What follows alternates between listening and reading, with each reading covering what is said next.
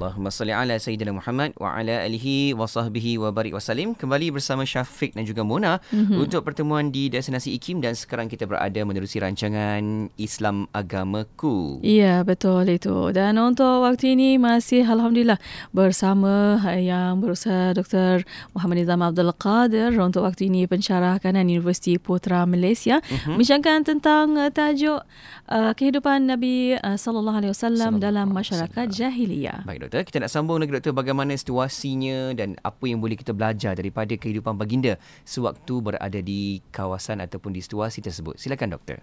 Bismillahirrahmanirrahim. Asasnya ialah keadaan Nabi sallallahu alaihi wasallam hidup bersama masyarakat Arab jahiliyah.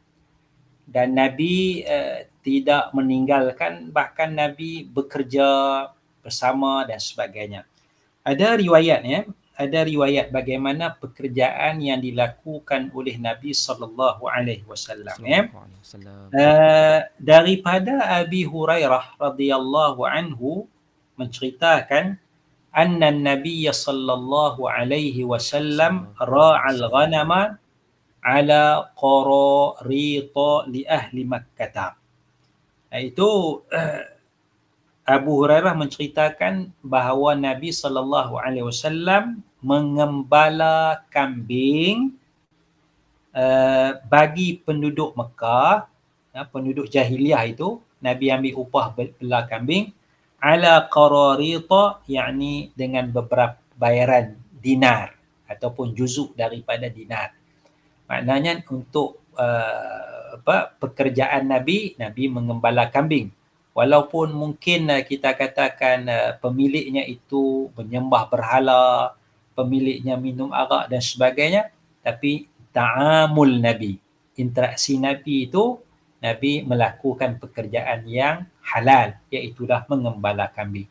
Dan upah yang diterima oleh Nabi SAW itu adalah upah yang halal kerana dia berdasarkan pekerjaannya.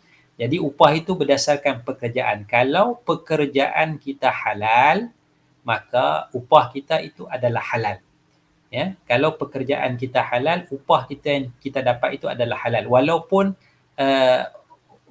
orang yang bayar upah kita tu toke judi ke, dia baru menang loteri ke apa ke, doesn't matter, tak ada masalah. Itu hal dia.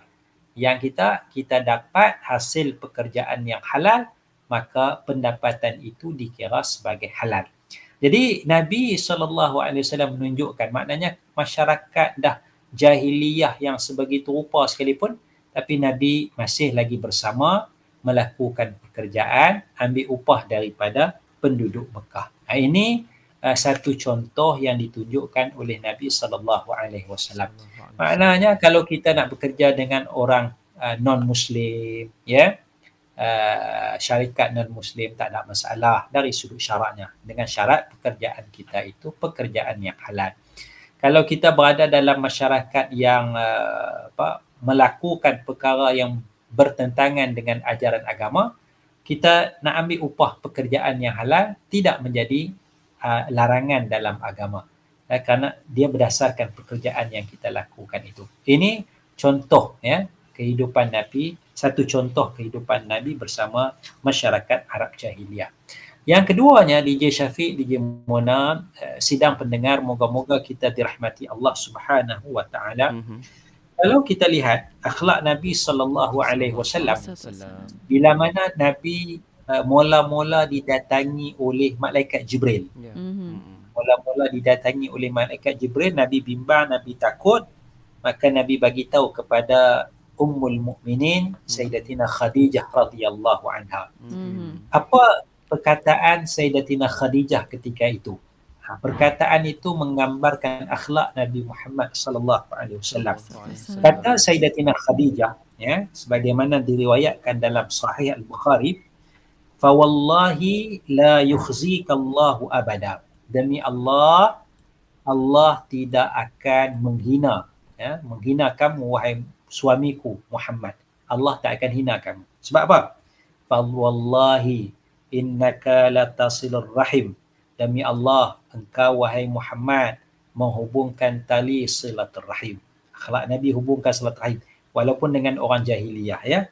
Wa tasduqul hadith, dan engkau wahai Muhammad bila bercakap, percakapan kamu benar, tidak ada penipuan, tidak ada pembohongan, ya. Nabi bercakap benar. Itu akhlak yang kedua. Yang ketiganya, wa tahmilul kalla, kamu menanggung, ya, beban, ya, memberi nafkah kepada orang yang lemah, kepada anak-anak yatim. Ada orang lemah, Nabi bagi derma, Nabi bagi bantuan, ya. Mungkin ada kematian, Nabi bantu. Anak yatim, Nabi bantu, ya. Wa taksibul ma'lum, dan kamu, ya, carilah bagi rezeki kepada orang yang ni. Wa taqrid dhaif, dan bagi makan kepada tetamu, dan kamu bantu atas musibah-musibah yang menimpa. Jadi perkataan Sayyidatina Khadijah radhiyallahu anha itu menunjukkan bagaimana Nabi berta'amul, ataupun Nabi berinteraksi dengan masyarakat Arab jahiliyah. Nabi hubungkan silaturahim. Kalau ada musibah lah, kita kata zaman sekarang kebakaran kah, banjir kah, Nabi tolong bantu. Kalau ada orang perlukan bantuan duit, Nabi bagi duit, ya. Anak yatim, Nabi tolong. Hadis awal tadi, Nabi melakukan pekerjaan, ambil daripada penduduk Arab, ya, yang majoritinya menyembah berhala. Ini adalah contoh ta'amul. Ini tunjukkan oleh Nabi SAW, yang mana kalau kita ambil contoh ini, maknanya kita boleh hidup, ya, bersama-sama dengan masyarakat non-Muslim kerana ada contoh yang ditunjukkan oleh Nabi Muhammad sallallahu alaihi wasallam. Wallahu a'lam. Masya-Allah, itu dia contoh-contoh satu persatu dengan apa yang baginda lakukan, kan, dengan apa yang diturunkan juga ayat-ayat suci Al-Quran bersempena dengan peristiwa-peristiwa yang berlaku, dan semua itu akan terus menjadi panduan kepada kita sampai bila-bila, sampai hari kiamat nanti. Masya-Allah. Dan kita masih lagi buka ruang peluang kepada sahabat kita, Mona. Saya juga ada terpandang tu ada soalan-soalan yang kita boleh baca awal soalan ini sekarang ni, Mona. Ya, betul.